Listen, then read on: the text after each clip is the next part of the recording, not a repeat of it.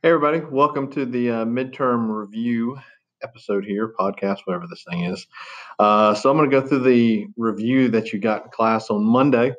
Now remember, the midterm is going to cover 3 units. It's the first one is the constitutional underpinnings. That's the largest chunk of your test. It's going to be about 25 questions or so. Unit 2, the American ideologies, will be the smallest. I think there's 10 questions on that. And then Unit 3 is political participation, and that will be the second biggest with about 15 or so questions. So it's going to equal up to 50 questions on your midterm for Wednesday. All right. So let's get going. The first half of the class of the review, and I think the test is set up this way too, so you don't have to go back and forth between stuff. But the first part is about the constitutional underpinnings. All righty. So the first question just is some basic stuff there. Thomas Jefferson, Declaration of Independence and Enlightened Ideas. You've actually seen this question before, so hopefully it'll be pretty simple for you. But just remember, Thomas Jefferson is going to be charged with writing the Declaration of Independence.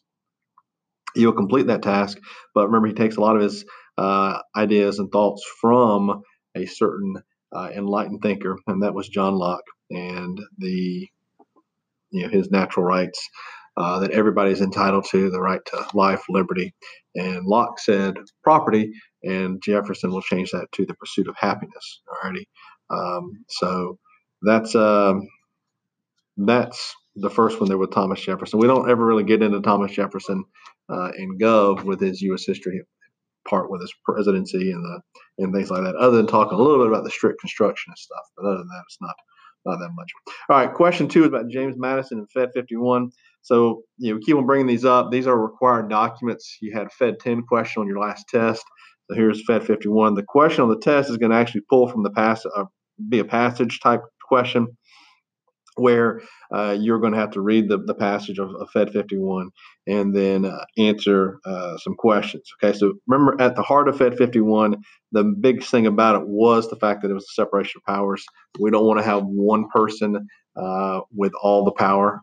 Okay, and so that's why we have our 3 branches, and we have this separation of powers, where we have a president who can enforce the laws. We have a Congress who writes the laws, and then a judicial branch who judges them. We don't want one person or one group to have all those powers. So we have the separation of powers, and that comes from the Fed 51 stuff. So that at the heart of it, that's probably the big idea to get from there. Okay. I think, you're looking kind of over the stuff here. I think you'll be okay if you can understand that. So, all right. All right. Next up, number 3, ways the Constitution can change. So remember, there's a couple ways that it can change. Remember, there is amendments, okay, where you get the national or the state legislatures, the national legislature or the national convention, which you'd have to call a convene and stuff like that, or the state conventions, or not the state conventions, but one of those 2 things could create an amendment, and then it goes to the states. I get ahead of myself. And then the states, either the state legislatures or the state conventions, can then ratify it. So it can change that way. Remember, it can also change through the court system, judicial interpretation, judicial review. All those things can make the Constitution change. We also have some informal things that we're not going to get into today. All right, number 4. Constitutional Convention compromises. Remember, there's 3 big ones you got to know. You got to know the Connecticut Compromise / Great Compromise. I grew up with it as the Great Compromise, so I always call it that, although it feels like there's a move to make it the Connecticut Compromise for some reason. I don't know why. But anyways, either way, as long as you know that, okay? Remember, this was what's going to combine the Virginia and New Jersey plans, where we have representation based on population, okay? And so that was the Virginia plan, and the little states didn't like it, so they came up with their New Jersey plan, where everything's be equal. And so we have to combine those 2 things, and that's going to be the Great Compromise eventually. And then the other one you got to know is the 3/5 Compromise. The 3/5 Compromise, remember, was about slavery and the population of slaves counting, whether it should count or should not. Population was going to count for 2 things. It was going to count for representation, and it was also going to count for the amount of taxes that you paid as a state. So the South obviously wanted the slave population account for representation purposes, but not for taxation purposes.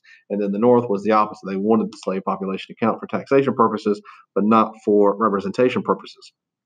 So they have that impasse. So the 3/5 compromise, okay, we'll count the 3/5 of the slaves basically for both those purposes. And then the last one was the Commerce Compromise, where about the slave trade. The South did not want the federal government to be able to touch the slave trade. Obviously, the North wanted to be able to control it. And so the agreement was made, hey, the federal government will not be able to mess with the slave trade for 20 years. So roughly 1808 or somewhere in there is when the federal government could first begin to touch and regulate that stuff. Okay. All right. 5 rights every human has a right to. Those are those natural rights that Locke and Jefferson came up with. So the natural rights, pretty simple there. Number 6, Federalists versus Anti-Federalists.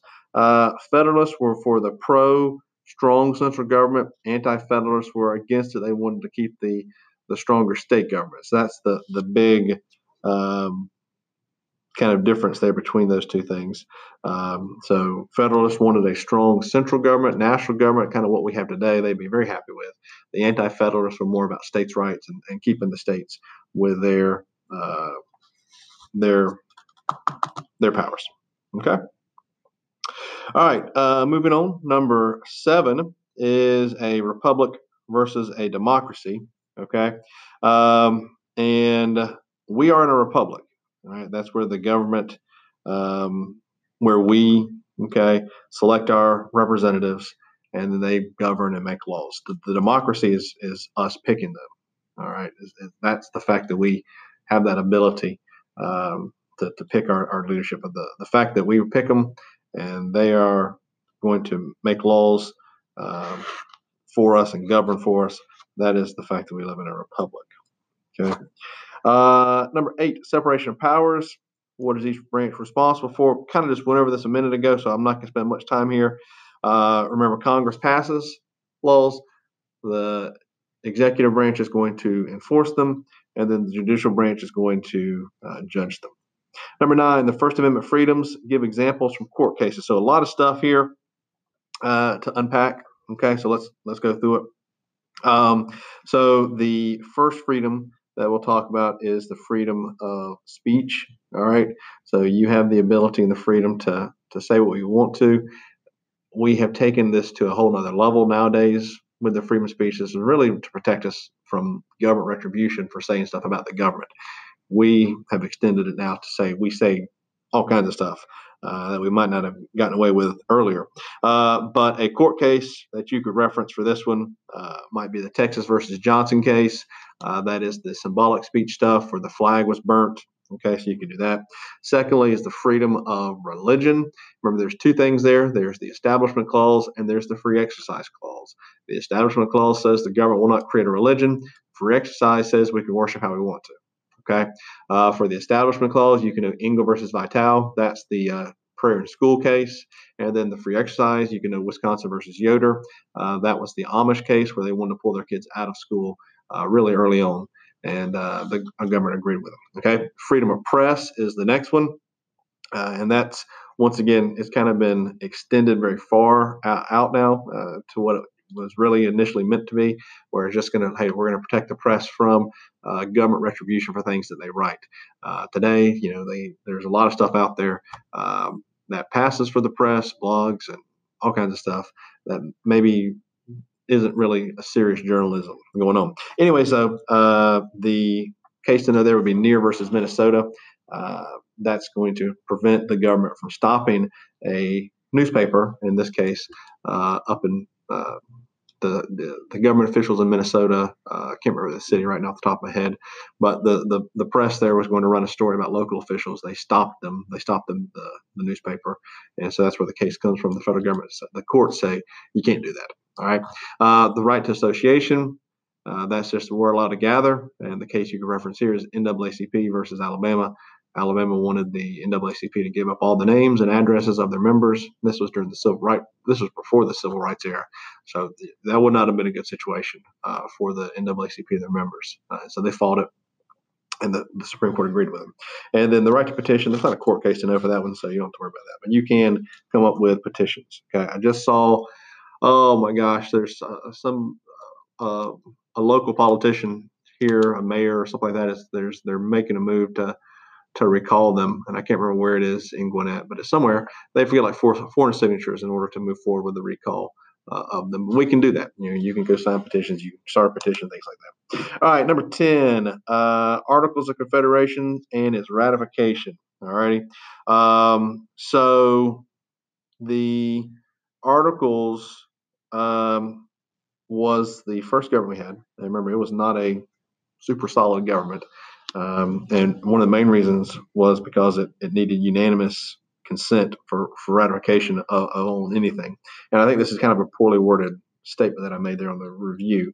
But just to get stuff done, you had to have unanimous consent. And that was very tough to come by back when the states were really looking out for themselves. Number 11, structure of the government under the Articles. All right. So the Articles, remember, they have the single house of Congress. Okay. There was no there wasn't a House and a Senate like we have today. So there was just one house, of Congress, and every state was equal there. Okay. So little New Jersey, little Rhode Island had the same amount of power as a state like Virginia, as a state like Pennsylvania, as a state like New York. All right. Remember, there was no president, there was no executive branch, and the court systems were really kind of a mess. So, really, as long as you can understand, it was just a single house legislature with everybody being equal, you're okay there. Okay. Number 12, the amendment process. I just went over that. I kind of jumbled it up a little bit. So let me clarify. You have two ways to create an amendment. The Congress that's in place right now up in Washington, D.C., they can submit a amendment, okay? Or we could have a national convention called, and they could submit an amendment. So you've got those two things that could possibly happen, all right? And then it would go to the states, and either the state legislatures could ratify it or state conventions could ratify it. And you would need 3/4 of those states to sign off on it. All right. So the main thing to understand here is it starts at the national level, either in the national legislature, so our Congress, House and Senate up in D.C., or we could convene a big national convention. We don't do this because we already have the stuff in place with our Congress. And then it can go to the states, and 3/4 of them to 38 of the states have to sign off on it. Okay. Number 13, federal grants. And on the test, I think it's a graph you're going to be looking at. But just remember, there's two types you need to know. There is categorical grants and there are block grants. Remember, categorical grants are the ones that come with some kind of string attached, where the federal government is going to tell the states, hey, spend here or we're going to pull this money. And we get into the cross-cutting stuff where sometimes it's not going to have anything to do with it. For example, the best one is the whole road money being tied to the drinking age in the states. The federal government wants it at 21. They don't have a federal law for that though, but it's up to the states. But they say, hey, we're gonna pull your money if you don't do that. So that's the category for the block grants is a little bit freer money, and they can really do what they want to. Okay, as far as that goes, and all of this stuff has to do with the fiscal federalism. Remember, that's the states and the federal government kind of having to work together. And one of the ways the federal government gets the states to do stuff is by giving them an allowance, basically. They say, here's the money, and you go do this stuff. And sometimes states ignore it, even though there is money on the board. All right, 14, U.S. versus Lopez, in an older case, that it had the same constitutional principle. So that's a very vague question now that I look at it. So first off, U.S. versus Lopez on the test, there's going to be a passage from the decision, and you're going to have to answer and pull from it. Just real quick, though, U.S. versus Lopez, this is the federal government wanted to come into the state at the state level and bring charges against a kid who brought a gun to school. There was a national gun-free school zone. The kid got charged.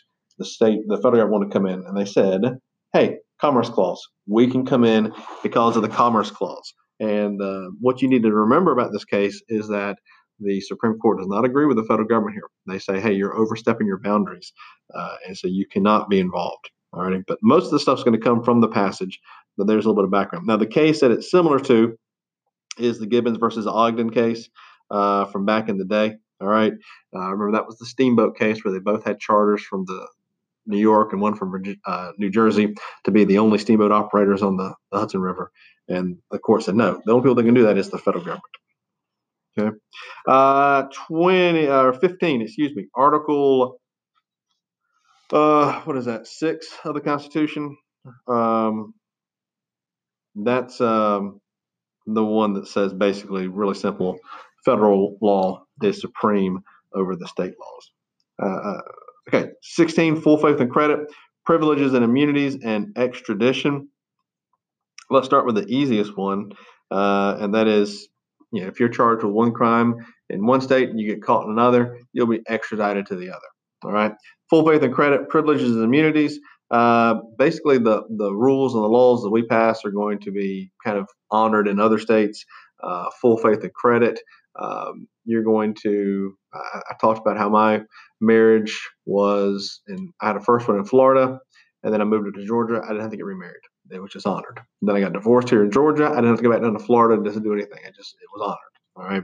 Privileges and immunities. I think driver's licenses. You don't have to get a new driver's license when you go somewhere.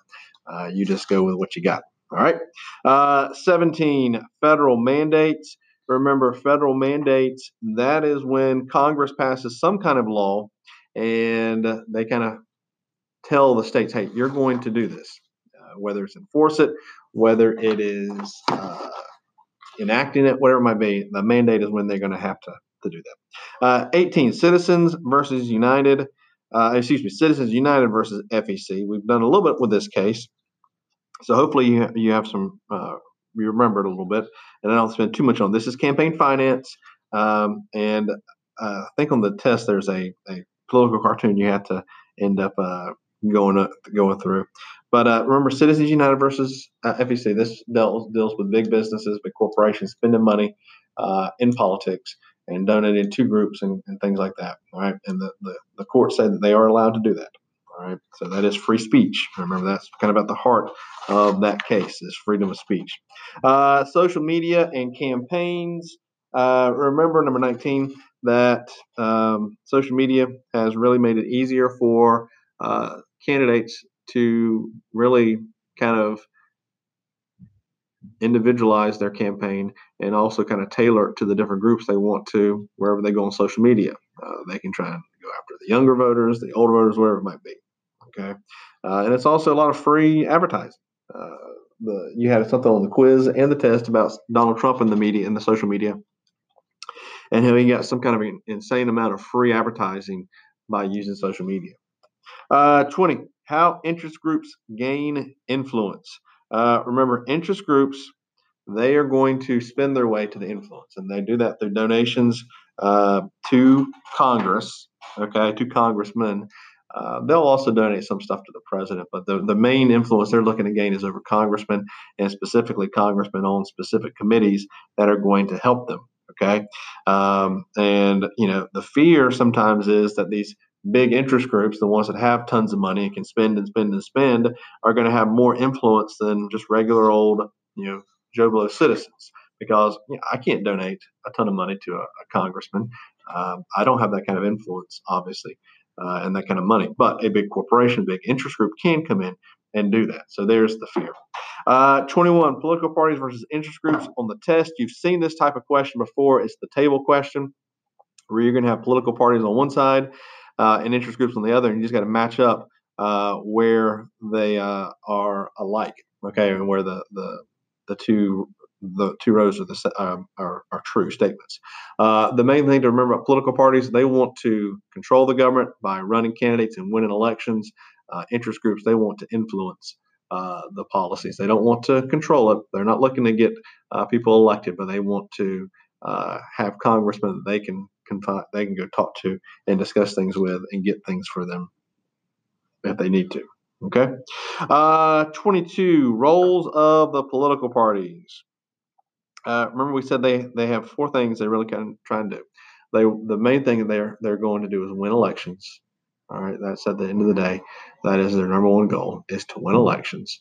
Number two is to work on the campaign, support their candidate. And this is in the order after the winning of elections. Three, they want to find candidates. Okay, so they're always looking for people who can run in elections, who might be popular and win spots. And then they're also going to support their candidates through campaigning and finances and things like that. All right, 23, the Iron Triangle. I feel like we've done a pretty decent amount with this. Hopefully you have an understanding of the Iron Triangle. Remember, this is made up of the interest groups.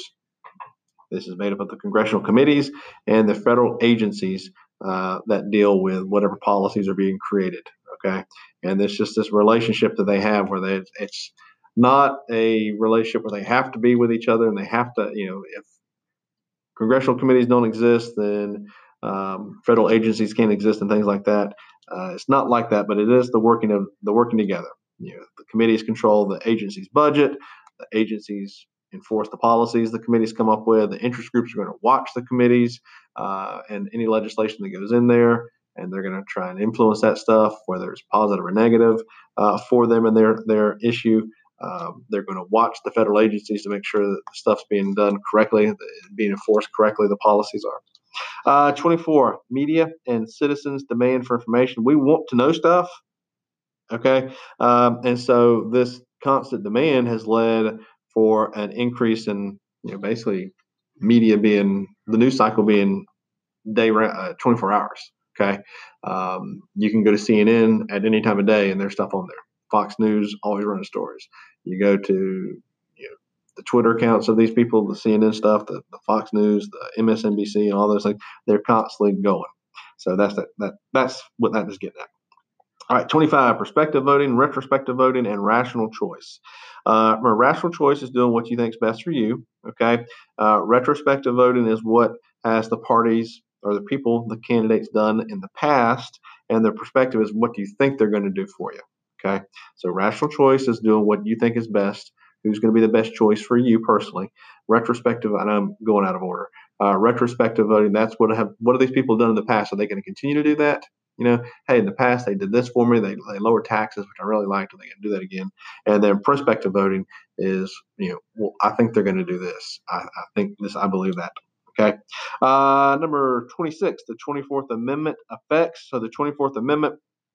Remember, this is the one that is going to get rid of the poll taxes. Okay, so it's going to get rid of the poll taxes, and it's going to, in theory, make it easier to vote for people. Okay, and obviously African Americans is what the poll taxes were geared towards. Although it did hurt poor whites also, and that's why they have the grandfather clause and things like that. But the 24th Amendment takes care of that. Okay. Let's see. Number 27. Why is there more turnout in presidential elections than in midterm? And this is a graph question on the test, and there's a couple of them that comes from this. But the main thing, most people just place more importance on the presidential elections, and there's more media coverage of the presidential elections. Most people, I don't want to say they're brainwashed, but they view the presidential election. That's the most important thing. He's the one that gets stuff done. When in reality, who is it that gets stuff done? Well, it's our congressmen. They're the ones that make the rules and the laws and things like that that are going to affect us. All right, 28, Democratic ideologies versus Republican ideologies. There's a couple of questions about this on the test. One of them is one of those table questions where you got the conservatives in one column, the liberals in the other column. And I'm watching my clock. I only have 30 minutes. So I got to be sure I get done in that time frame. So if I go quick, I apologize. Okay, so remember, Democrats, they're going to be all about social spending, social welfare, things like that. They're okay with more government intrusion, government involvement, bigger government maybe. Republicans are going to be more about spending on military and things like that. They are going to say, let's have less government involvement. Okay, those are some of the big things. Republicans tend to be pro big business. Okay, Democrats are usually against that. Because remember, one of the big things they want to do is they want to tax the wealthy, and that wealthy includes the big businesses that are out there. Okay. Let's see. 29, the balance of public safety and civil liberties. So our civil liberties, those are the things that we have that we hold dear in the first 10 amendments. Okay. So your right to freedom of speech, freedom of press, the Fourth Amendment, your search and seizure, and things like that. And the question on here is about the balance between keeping us safe and violating some of our civil liberties. Okay. So you go through the line at the airport, the TSA searches you. Okay. Is it okay for them to search you under the guise that it's going to keep us safe? Is that okay? So it's just a balance there. And the question on the test is going to be a scenario type of question where they give you, where I give you a scenario type thing, and you have to decide what's going on. All right, 30 libertarians. Remember, libertarians tend to want to be hands off. Okay, government just kind of let things. I don't want to say let things happen. They're not completely like that, but they would, be okay with reducing the government involvement in almost every aspect of American life. Okay.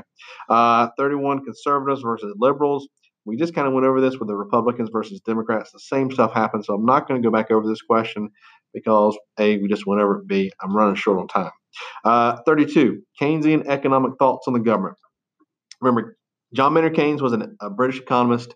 His big belief was that the government needs to spend, especially when there are times of trouble. Okay, so think Great Depression, FDR coming in, all those government programs and the government spending. John Maynard Keynes would have been all over that. He would have loved it. He would have been a fanboy.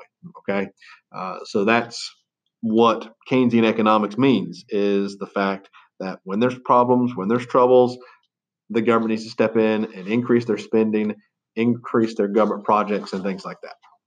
All right, last couple here, political socialization. One of the easiest things, I think, most people feel pretty comfortable with the political socialization.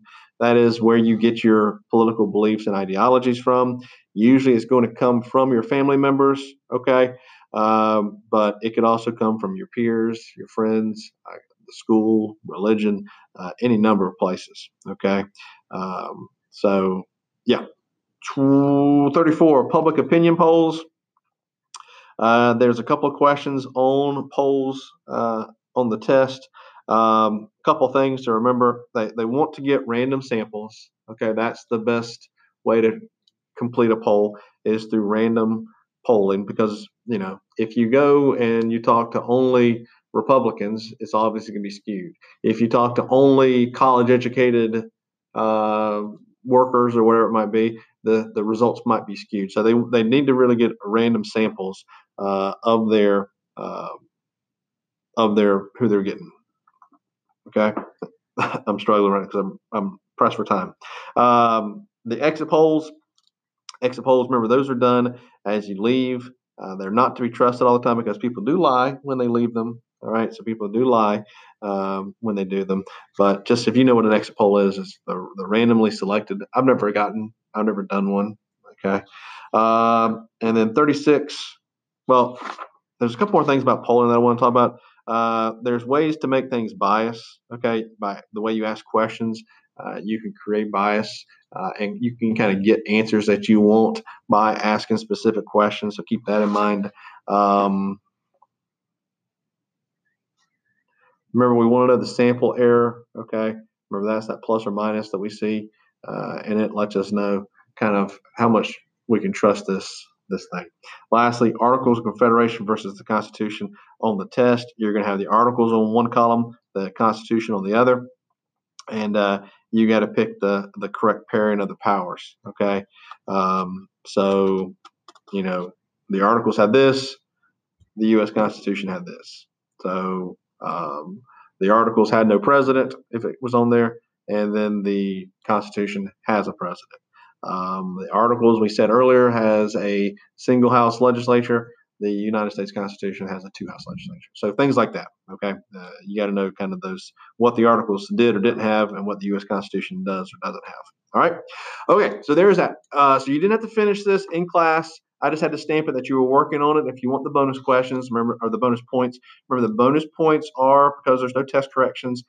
If you kind of mess up and you miss 2 or 3 questions or something like that, but you've done the review and I've stamped it and all that kind of good stuff, then I can give you some points to kind of make up for a few missed questions. Once again, I'm not going to give you, oh, this person missed 40 questions. Let me just bump them up because they did the review. That's not how that's going to work. All right. Tomorrow, Tuesday, we'll go over a few things in class. We'll play a game or two, and then we'll get ready to take this test on Wednesday. 5% of your grade. All right. Bye-bye.